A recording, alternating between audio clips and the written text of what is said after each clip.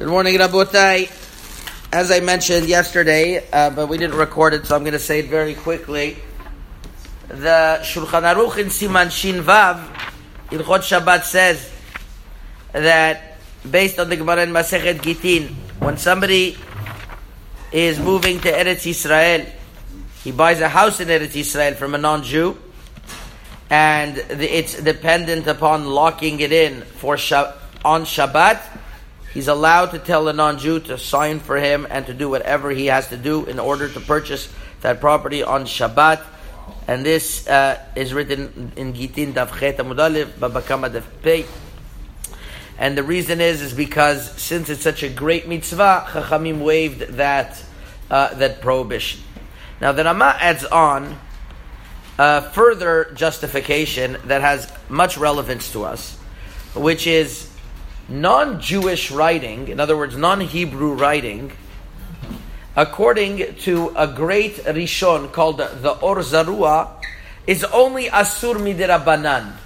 And since it's only Asur Midirabanan, in a case of a mitzvah, you could tell a goy to write non-Jewish writing because it's a double dirabanan. In a case of a mitzvah, would be allowed.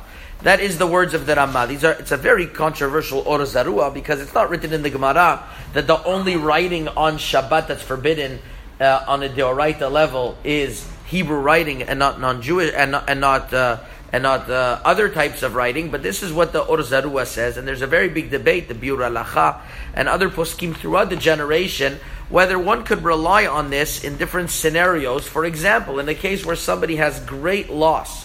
The Sephardic Acharonim throughout the generation had a very big debate whether if somebody had a great loss, is he able to rely on this opinion and have a non-Jew sign for him on different documents.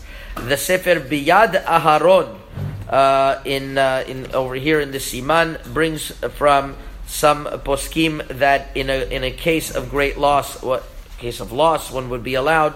The Pri Megadim in Ilchot Pesach, Siman Taf Mem Dalet says, what happens if you forgot to have the non-Jew sign your chametz and it's Shabbat, and it's, let's say Shabbat, Erev Pesach is Shabbat, and what are you going to be stuck? Because usually Pesach comes in, it's too late anyways, but he says, let's say it's Shabbat, Erev Pesach, so he says, then you'd be allowed. It's a great loss it's not a mitzvah to sell your chametz, but it's a great loss. You're going to lose all that chametz. And therefore, there are many poskim. Let me give you an example. The Ben Ish Chai has a sefer called Rav Berachot Ma'arechet Shabbat, page Daf Kuf Mem Hey, that says that somebody has a telegram that came on Shabbat through a goy, and he says that he has to sign it. If he's not going to sign, then it's going to be it's going to be a great loss. So he has a whole discussion what to do, and one of his justifications is maybe he's signing it for himself. This has much ramifications to UPS packages. The guy wants to sign it for himself, and it's his problem. But let's say if you don't sign it, you're going to have a great loss. I'm sorry, if you're going, let's say it's for your benefit, and if it's not going to be signed, you're going to have a great loss. So if it's non-Jewish writing, especially if it's digital non-Jewish writing, and it's a Dirabanan, and it's a case of great loss, so you're going to have some poskim that are going to justify this and tell you that it's okay. It's a great debate. Rav Avad Yosef was asked in Yebiyah Omer Chelek Gimel Orach Chaim, Siman Chav Gimel, that in Egypt, the way that they wrote down donations that were done in the Beit HaKnesset was that a non-Jew would sit on the other side and he would write down whatever was auctioned off or whatever was donated at the Sefer Torah.